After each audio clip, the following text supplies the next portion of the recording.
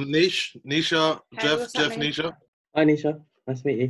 The Yeah. very first, so we're very honoured to have you as our guest. Glad to be here, guys. With Nisha, what I know of Nisha is that she has her own beauty salon in Barkingside, and your main Amazing. thing I would say is you do makeup, Hair and beauty, yeah. hair Yeah. beauty, and Beauty, you've been in business. MUA. The name of the company is The Beauty Room. Beauty Room London. Mm-hmm. Yep. So I've been doing the Beauty Room London since 2000, and I would say properly for myself since about 2012. Before that, I was Also coming up to a decade. yeah. So before that, it was always it was just something I did on the side whilst I was still studying that, just to make money, like a little hustle on the side. And it wasn't until 2012 and that I thought, do you know what, I want to do this full time, work for myself, be my own boss, that kind of thing. So yeah, Nice. What we were It must have been hard this lockdown then, innit? Because opening, so closing. it's hard. Like it was stress. It was, especially this industry that I'm in. It was mad. Yeah, because you barbers, Yeah, literally. a lot of like However I can now. Yeah. a lot of places like that have been affected this year. Yeah, a lot of like I feel Rubbish. like the hair and beauty, especially hair and beauty, it was like the forgotten industry almost. So to get to know Nisha a bit, so with the word association game, which we have practiced already earlier, I've done it. Yeah. You practiced it, nice.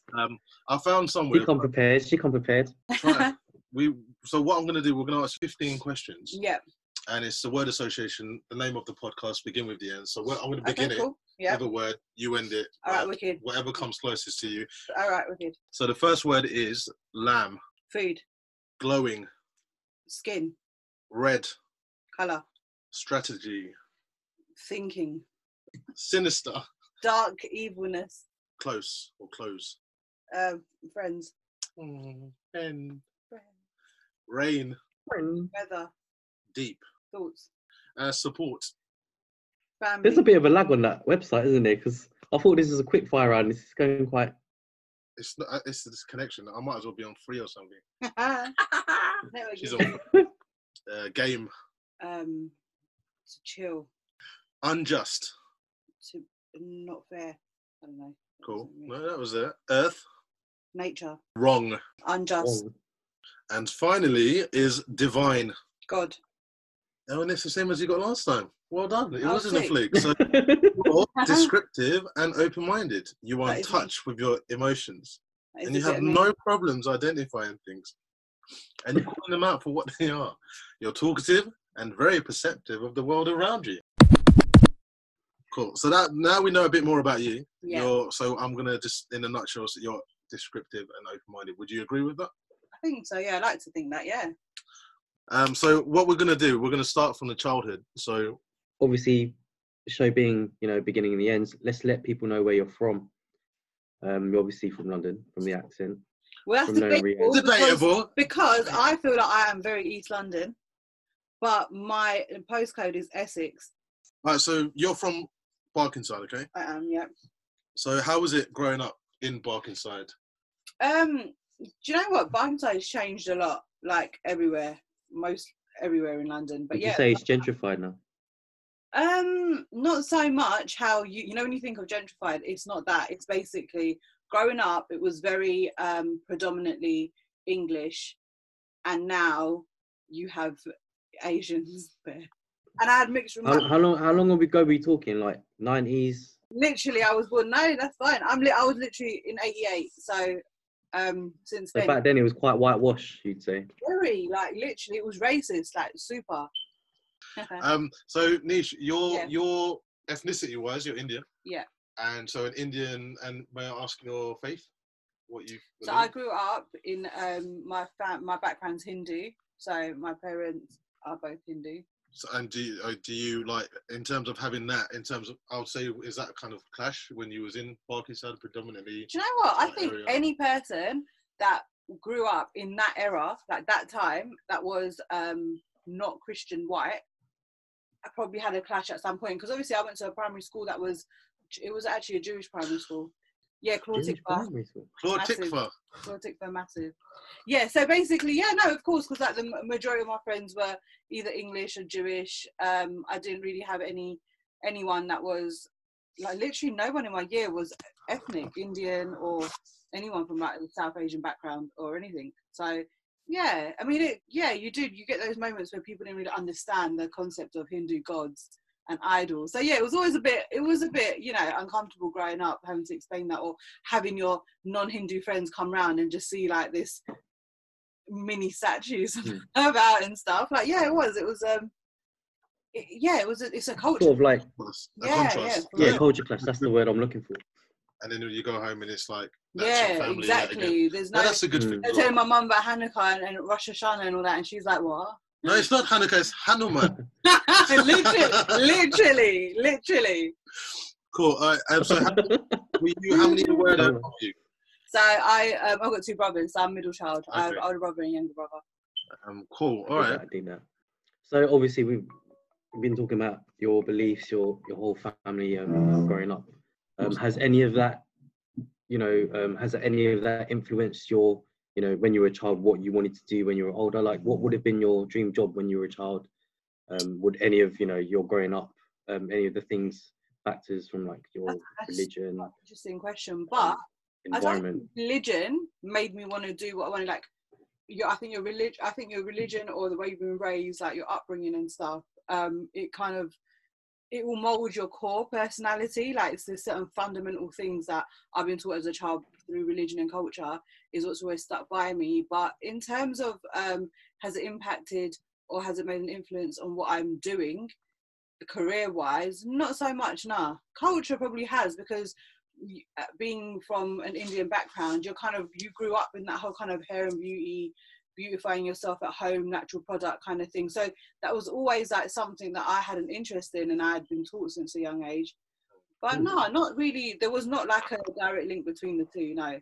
Did you say like when you was in beginning, like primary school, where people were like, I want to be an astronaut or footballer? What was your desire? So I've always been quite creative. So I've always I'd love to have like made gone down like more of an artsy kind of route if it was making money at the time. Okay. And stuff like that. So so it was always trying to be like, well, I want to be my own boss kind of thing. Yeah, I mean, at one point, things changed. At one point I wanted to be a journalist. Do you know what I mean? So it did change over time in that, but I think working for myself was probably something that it was something that I thought, I wanted to be my own boss and that kind of thing. I think from a young age, maybe being middle child and that, you kind of like the forgotten one, isn't it? Kind of thing. That's true. They say that, don't they? Middle child gets left out. Oh, right, okay. Would you say I see a lot of that, actually. I'd say I see that in my sister. Yeah. And I see that in my own daughter. She's quite confident. She's quite sassy. Yeah. She knows what she wants. She's not afraid to be rude. She doesn't want to talk to anyone. She won't talk to anyone. I think you need to, or you are kind of just. And how about being the only female in the litter? I think the only thing is especially again coming back from being of a South Asian background, you were kind of like, there was one rule for the girl, one rule for the boys kind of thing growing up. So I think that also played a part in wanting to work for myself and have my own identity and, you know what I mean, that kind of independence and stuff. It was a lot more harder for me, I think, with what I wanted to do in that, the female thing and stuff. But I think a lot of women from ethnic background, and that can probably relate to a certain extent. Girls are kind of like made to, they're treated different. As in like less on the pedestal. Yeah, and more on a kind of just like, not a babe, but kind of just like, you can't really. In those days, it was like a normal thing for women to be associated with like domestic life, weren't it? Yeah, for real. Okay. I mean, don't get. You still get some people who still believe that. Yeah, like literally.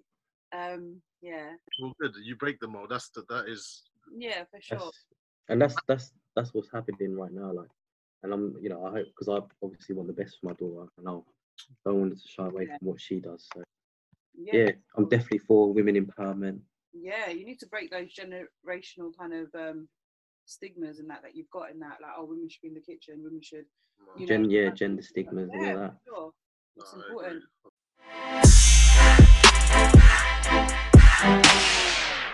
Back onto school then. What's the most embarrassing? We all have an embarrassing story in school. What was your most? What was the one you'd be like? Crap! I need to go get pulled into the earth and swallowed up. Do you know what? Like, and I'm not even saying this. I'm not even saying this. I don't think there was anything that was so like, oh my god, cringe, like what, how, why, kind of thing. I don't know. Like, I can't actually genuinely think of anything. Oh my god, there was this one boy who, like, he was like probably the most, like, you know, like the cool kid, everyone fancied him, and he was like your typical little, you know, like, he was so good at football, everyone knew his brothers, like his family, like everyone fancied him, fully fancied him, and obviously so did I. And I remember once, I think it was history or something, and we was in like group tables, and then we were just sitting there, and he was like thick as shit. Like, but he didn't have to be clever because he was so popular and so good. Like, who cares? Like, he didn't even feel like he needed to try. I don't even think he came to school with a pen. And he goes to me, do you know what? Yeah, like, I don't date Asian girls and stuff, but if I did, you'd be my type. And I was like, I don't know whether to be offended. Was it a compliment? You know, like, I was literally the only brown girl in my class, and I was like, I was mesmerized. I was like, oh my god, that's a compliment. No, really, it's racist. He spoke to me. Yeah, like, literally, like, oh, I don't date brown people, but if I did, you're right, you know. And I don't know, it was just one of those things that, and I was so literally, I think I was in awe. That was your most embarrassing school story. That was like an embarrassing thing. It's not even. That's quite a privileged, embarrassing story, to be fair. I've had many few embarrassing stories. And as a child, I was just like, oh my god, that's so cool. But no, so that's really. And once, I think there was some boy who made like a racist song. Oh jeez. Outright, like, so it was embarrassing. Like, it was actually really traumatic. That's mad. It's embarrassing, yeah. And the teacher. It's scary to think how you know, how lenient people were towards racism back in those days. The racist jokes were coming every day, man. And it was just out loud in a classroom, and the teacher just fully did nothing. What did you study for higher education? What did you choose GCSE wise? Did you have like Did you have favourite subjects? Yeah, I was history probably. No, I've always been and RE. I was always interested in like religion, and that kind of thing. So apart from the creative stuff, that's what was probably my most favourite kind of interesting subjects. RE, history, that kind of thing. What about going on to college then? Did you? Yes, I went sixth form. Which one? I did A-levels, so I went Caterham. What area is that? Clayhall, up the road from Barkingside. Okay, yeah, near Ilford. Still IG, yeah. IG. I did psychology, sociology, and business studies. Okay, cool. Oh, psychology. I did psychology. Yeah. Do you learn about Sigmund Freud? Yeah, all of first that. Year. Yeah. But do you know what? Right, yeah, I didn't. It was probably, if I could go back, I would never have picked those subjects at all. Mate, psychology, I hated it, to be fair. And I picked sociology because everyone said it's an easy pass. No, mate. That's what I was on at 17. Oh, what's the easy path? Just to get sociology. Yeah. And did you know at that point you wanted to get into beauty? No, at that point I didn't know what I wanted to do, but I think being brown, my mum just wanted to make sure I went into I went to uni. I was going to study. I actually applied for economics, but I didn't get the UCAS points, so I had to go for clearing, and I got into business management. Same uni, so. What uni? You know, Queen Mary's. Oh, you went to Queen Mary's. Yeah. So what campus were you in? Oh, nice. Mile End, so the Queen's building on the actual Bancroft. Was it Bancroft Road? Drapers. Yeah, that was a bit of me. Okay. So the easy central line straight. Yeah, and I tried to add the audacity to say to my Indian mother, "Can I live out?" And she went, "No, you're 20 minutes on the central line." She could beat you down, didn't she? She was like, "No, you're not. Jump on the Barkingside and get off." And I did, and that was it. Yeah. So it was then that I was doing hair and beauty on the side. So that was like my part-time thing. So I was doing my A-levels, doing hair and beauty, went to uni, carried on doing that. So I was always doing it on the side. Okay, cool. So that was your passion. My passion was hair and beauty. Would you say that's your first job then? No, you were doing that on the first job was, I think did I tell you this the other day? It was literally, I was 15 years old and I was a waitress at some elite place in it was some weird like country club. But yeah, no, yes, I was doing hair and beauty on the side. So that's when I always knew that was my thing. Like, I loved doing hair and beauty. I went to college on the side and I got my certificates and stuff because I wouldn't have got insured. I was working in salons. Yeah, so I was doing that on the side to make money. and I was still studying. And I remember I had my little beauty trolley and that. I used to jump on the central line, go to my clients in between. Like Reese Witherspoon in Legally Blonde. I mean, it wasn't as fancy as that, but yeah, that's what I remember I used to go, like, had some, you know, bougie rich clients. Then I'd had these kind. I used to like go around and be like, oh, this is like. I remember I had clients for like 4 seasons. Yeah, literally used to live in the 4 seasons. Did your mum know about you doing this at the time? Yeah, she did. She did. Yeah. She just knew that I was always working. Yeah, like she didn't. Yeah. Okay, good. So she supported the hustle. Yeah, she would just say it's good that you've got a job and you're doing your thing. Yeah. So you might. What would you say? Did your first payslip come from the waitressing job, or was it from waitressing? You know, the stuff. The waitressing. Yeah, waitressing, because I was 15. I remember when I got paid, it was, I think I got paid at £5 an hour, if it was normal. But that's back in. Do you remember what your first spent your first ever payslip on? Yeah, I got my money and I came home and my mum was going to Tesco, so I was like, I'm coming to Tesco, and then I went to her, I'll get it. And it was like, I remember it was like potatoes. It was like, you know, like your same thing. And my mum. Oh, that's a sick. Alu as well. My child, yeah. If you really. That's so sweet. And she literally, and I remember, because my mum's probably she don't really gas me up in that. She was not very like lovey-dovey mum, but I remember she was on the phone to her mate afterwards, and she was like dead proud. She was like, my daughter. The from today, she was absolutely like thing. But to my face, she was like, okay, yeah. What about you? That's nice. That's a cute. Mine is far from that one. So I want to ask Jeff, what was your first? I don't even know if I can. I think it might have been trainers. You know. Mine was. What just a pair of trainers? No, it was like Nike. Was it Nike Dunks? I think it was Nike Dunks. Okay. What was yours? High top Air Force Ones, all white. I bought these baggy white Nike bottoms that looked like E17. Yeah, I bought those white.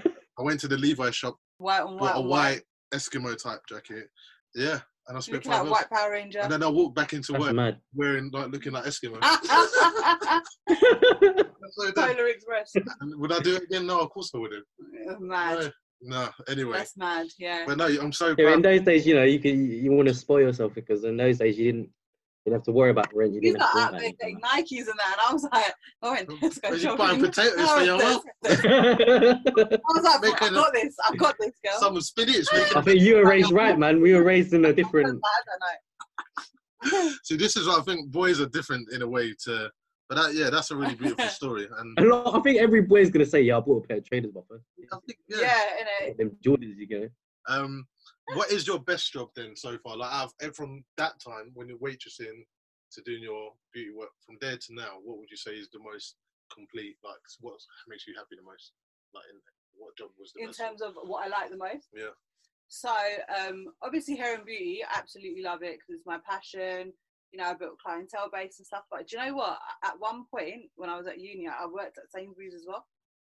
And it was the worst job ever, actually. But it was the most chill job. Like, you fully just go there and you don't even have to, like, no disrespectful way to people that do work in like grocery stores and that. But it's just like, you don't need to think so much. It's like you go there. It's just like, you're like robots. Like, literally, like, and I was an online shopper. And it was just so fully fun because it was like everyone that was at uni or like college were in my department. And it was just so carefree. I remember it was literally so carefree. Like, you go there, you meet I've met like some complete people from all different walks of life. You know, there was like the most craziest people, but amazing people as well. Like, it was mad. It was so mad. So that was probably like super fun. Like, it was a fun job. But would you do it full time? No. No, so okay. No, it wasn't. Like, this is what I do. Like, I get that. In those days, it's like when you worked in like retail or supermarkets, and like you said, where you don't have to do too much thinking. Like, the stress levels are like down there compared to where we are now, where stress levels are like like bills. You actually had to pay bills.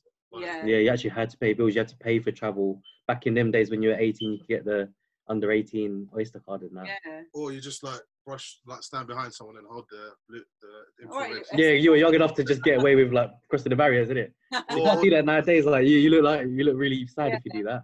Mate, didn't you have a job? Like, you know, when you're young and you just feel like this is jokes. I didn't want to pay for travel at the same time. Yeah, man. Mine was. Where was your first job? Like, probably can't remember. Working for free too many. in a shop when I was underage, when I shouldn't have been working most likely. But That's I think it was Argos, actually. it was Argos. Sam got me a job in Argos in Beckton. Sam's my sister. Yeah. And in Beckton, and I used to just dress up as Scooby-Doo and Batman, and then in the stockroom, and then on top of the lift start dashing like duvets at people walking past collecting orders. What about you? Mad. What's your like you, likewise, my sister helped me get my first job, Anna, and it was in Top Man, which is closed down now. RIP Top Man Beckton. Hang tight to Top Man in Beckton, Galleon's Reach. Yeah, I was young though. I was like 17 when I first started working there. It was chill. I was basically always in the stockroom. Yeah, like literally carefree and like, oh yeah. Get that discount. Get those spray on jeans. Tagging all the items and that. Before they were making ultra skinny jeans, you know. I mean, was there a plan B?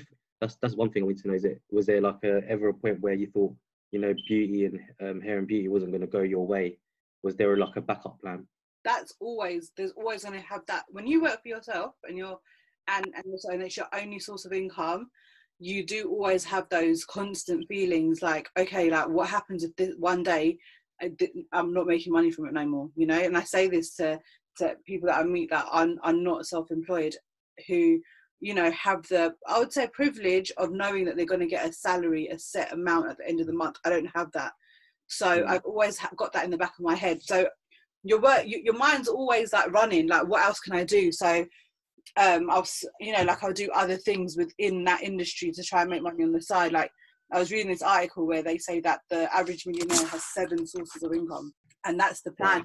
You can't just have a plan A or even B. Like you need to have a few plans, a few things going on in the background and stuff. Especially if you're self-employed. So that worry and that stress of having a plan B is always going to be there. It will always be in the back of your head. I think that you've hit a really good point on that. Like and that's something that we are trying to do with this podcast is talk to people who are making something out of nothing. And especially coming from East, it's a case of kind of like just play with the cards you're dealt. But it's actually, let me just put them cards back in and reshuffle, and I'll do what I want to do. That's the attitude. And listening to your story is like, it's like, no, let me break the mold and actually push through the barriers that are going to be in front of me. The stereotypes. Like a lot of people that do have, that are self-employed and they do go down that route, they usually have like, and not everyone, like people do have like amazing success stories and stuff, but a lot of people do start off with money to be able to then put into something and then work for themselves and stuff. And I think that's great if you have that, but if you don't, it is even more, I think, and that is what gave me the graft and the passion to just, you know, failure was not an option. I wanted to work for myself, but I had no one that was going to pick up the pieces or help me financially or anything. Do you know what I mean? Like we all come from like humble beginnings, I suppose, and I'm sure. And when I made the decision to work for myself, I knew that I need to look after my mum. I need to, do you know what I mean? There's certain things that we all need to, and it gives you that drive. So sometimes, like you say, like, you know, you are dealt with you are like a product of your environment, or you are someone that comes from the same background as whatever. So you feel like you might have to work 10 times harder than someone who comes from a more privileged background or whatever. But all of that kind of you sometimes you block yourself. Like, you for put real. Your own barriers around you. Or then take all of those negatives and move it into a positive. Like, and that's what gave me the strength to want to actually do it and just be like, nah, let me try it. And what was the moment you would look back on it and think, all right, that's where actually everything, all this work leading up to this, I've made it, like, I've made the right choice? What was that time where you think, shit, this is what I want to do now? I'm proud of what I've done. I think the fact that, I don't know, do you know what? It was like loads of things were happening at the same time. Like, I was working for people. I felt like people took advantage of me. I feel like there was times where people were taking my kindness for weakness.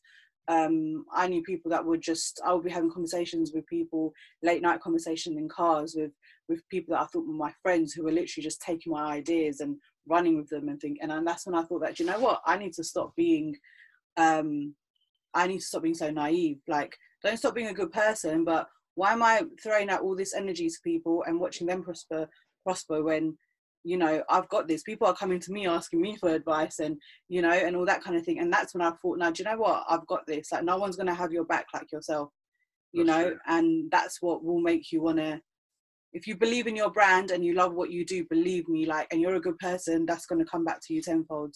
That's really, yeah, that's literally deep. What was in the back of my head when I was started up doing what I was doing. I thought, yeah. And look where you are now. We're trying out here. If there's anyone that you could say that proper inspired you, I mean, you've already mentioned how like your mum already kind of steered you in that.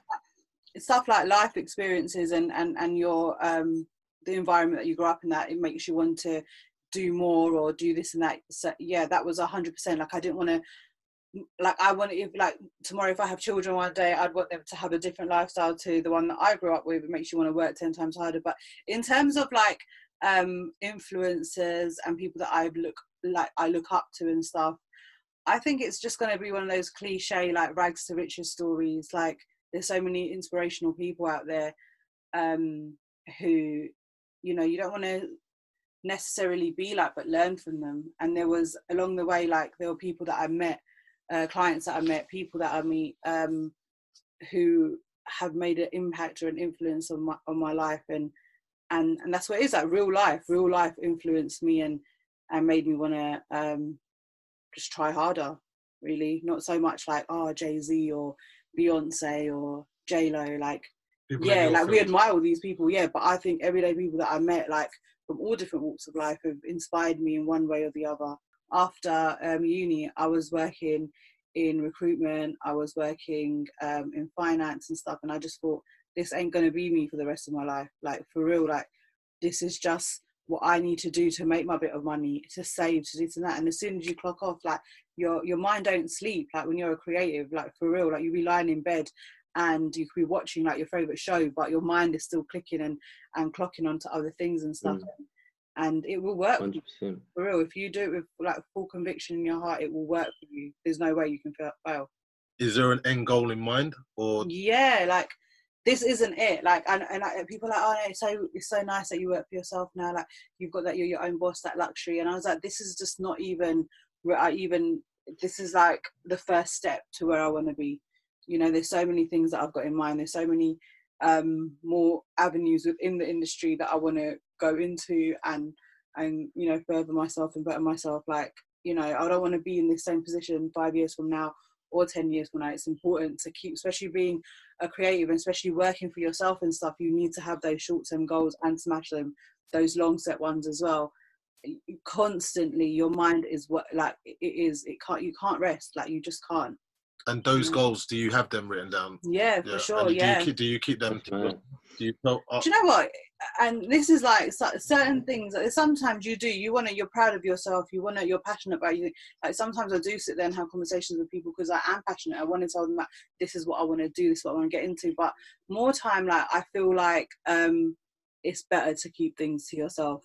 You know, unless you get the right people. Yeah, you got people in the same mind frame who are people that are going to help you and, you know, have that same kind of energy, you know, and that kind, you know, you need to, I know it's cliche as it sounds, but one thing for sure is you need to sit with winners, not necessarily people that are wealthy, like by no means is it got to do with like that, but in terms of people that have the same, a lot of the same views as you in terms of ambition and wanting to better themselves as people. You know, you can't be around stagnant people. You can't be around people that are negative. Like, believe me, like, you know, it's just not going to work. It's going to bring you down for sure. I remember having a conversation with my little brother actually, and one thing, and it always sticks in my head, you know, it was like around the time that my dad passed away, and me and him were just chilling, we were talking, having like a conversation. He went to me,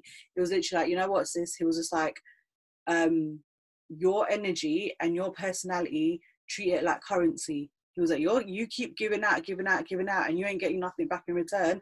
You need to cut those people. It's like going out and you're always buying the rounds and no one's I love that analogy. Around you. Who's the one that's at a loss? You, innit?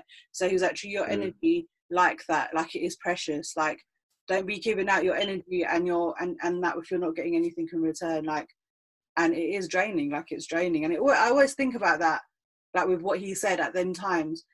because I did feel drained at that time. Like, you know what, I'm helping this person with that and this person, and people are running with my ideas and stuff. So like, what am I doing? Like, you know, and I think that is so, when you, like, I always think about that convo sometimes, and you just, it's true. Like, it literally is. And the power of saying no when you know it's not. Yeah. Like, towards your goal as well. I think that's a massive thing as well. Where you need to, you need to have your circle. Your circle needs to be tight, small. Yeah. That sounds so wrong, like an innuendo. Tight and small. Good choice of words, man. Good choice of is this going to be an R-rated podcast then, yeah? Or are we going in that area? In that direction, yeah? For the outtakes. For the outtakes. Oh my days. So one of our questions was actually, what can you give us some words of wisdom? Where you've been dropping them like. Yeah, you've been dropping bare words of wisdom, man. Westwood. I mean, yeah, like there's supposed to be a segment of the show where it's like a Jerry Springer sort of reflection time where you could give some words of wisdom. I mean, yeah, you pretty much covered it. I think, you know what? Let's lighten the mood up a bit. We've been going very deep, very, you know, motivational. But like, let's talk about your ends, your favorite places.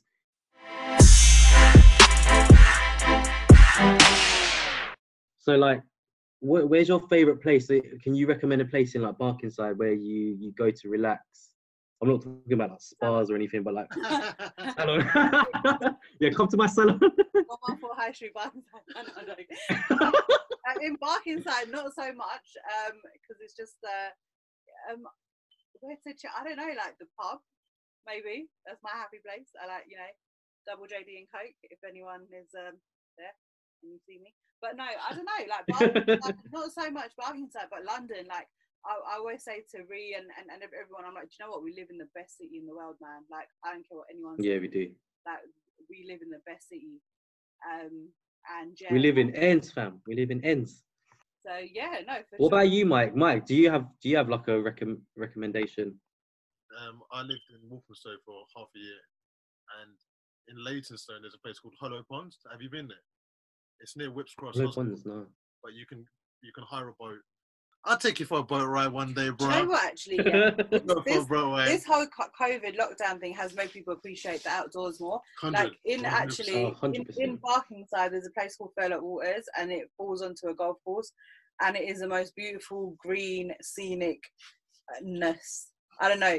During the first time when it was super hot, we used to go there for walks, like me and my girls and that, and it was such a nice it was a nice vibe. What about you? Well, I can't recommend anywhere in Dagenham just yet.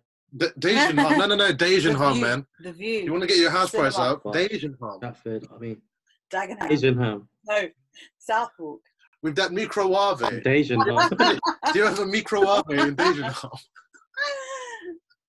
You know what? I'm gonna say Queen Elizabeth Park because you know what? I take my kids there, and you know the bit where it's near like Copper Stadium and it goes towards Hackney. It's really quiet, and there's like a massive like where you see the barges. Yeah. It's near Four Quarters. Four Quarters. That's it. Yeah. If like you near there.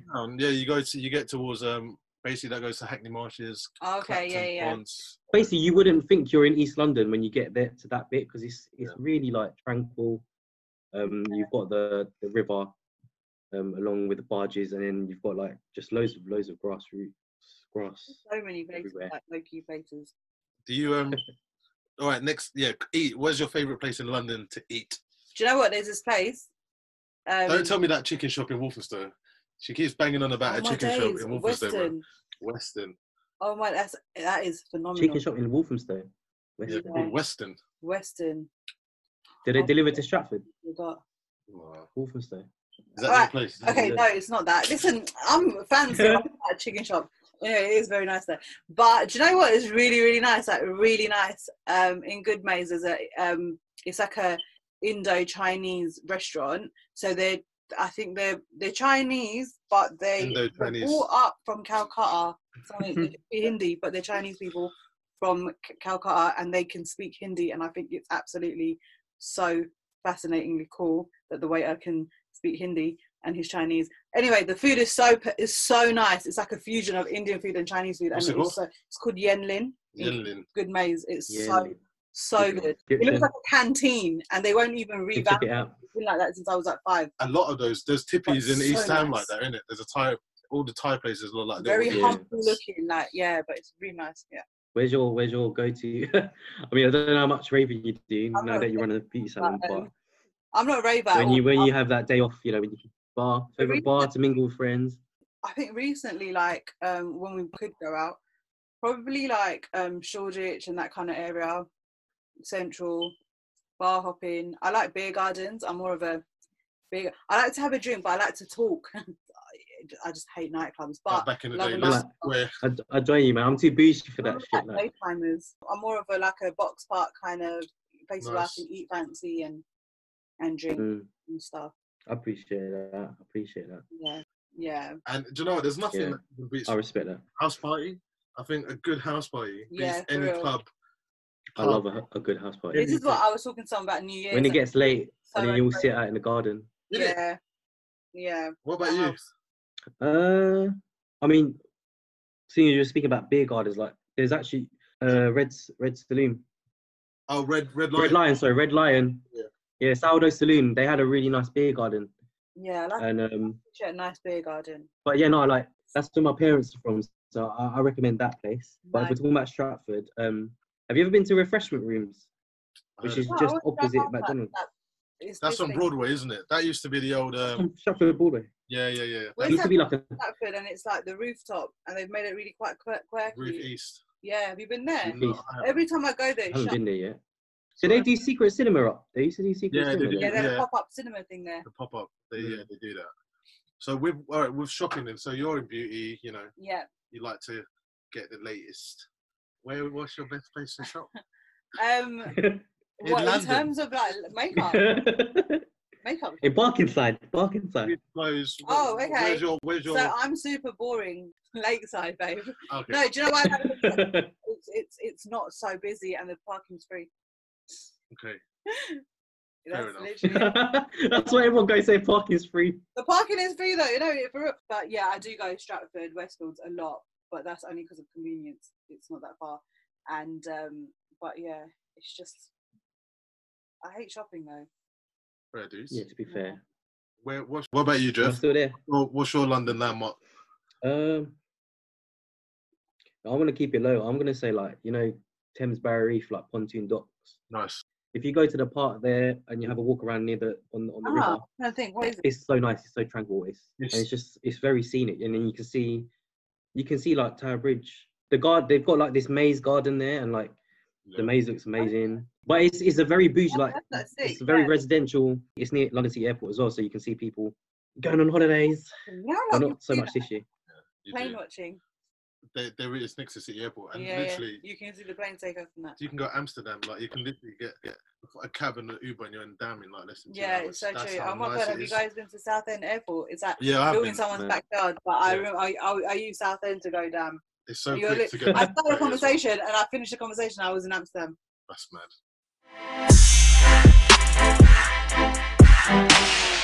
Thank you so much for today. Time goes fast when we're having fun. Of course. Clearly. But can you tell us anything that you're working on now that we should be looking out for? Because we know you are jet, so we know you've gone abroad. We haven't even touched on that. And what am I working on? I'm working on a few things, but I'm bringing out a lash line. Whoa. Yeah. So that's something that. Were you selling that online? Is it going to be retailers? online And also clients that when people come in for makeup and that kind of thing, I'll be using my own brand. Have you got like social media set up for that? Not for the lash line, but yeah, my hair and beauty page and that. What is that? Let us know the name. So Instagram, The Beauty Room London, and Facebook as well. I've got a Facebook page. Literally, The Beauty Room London. Yeah, everything's on there. My work, treatment menus, everything. Cool.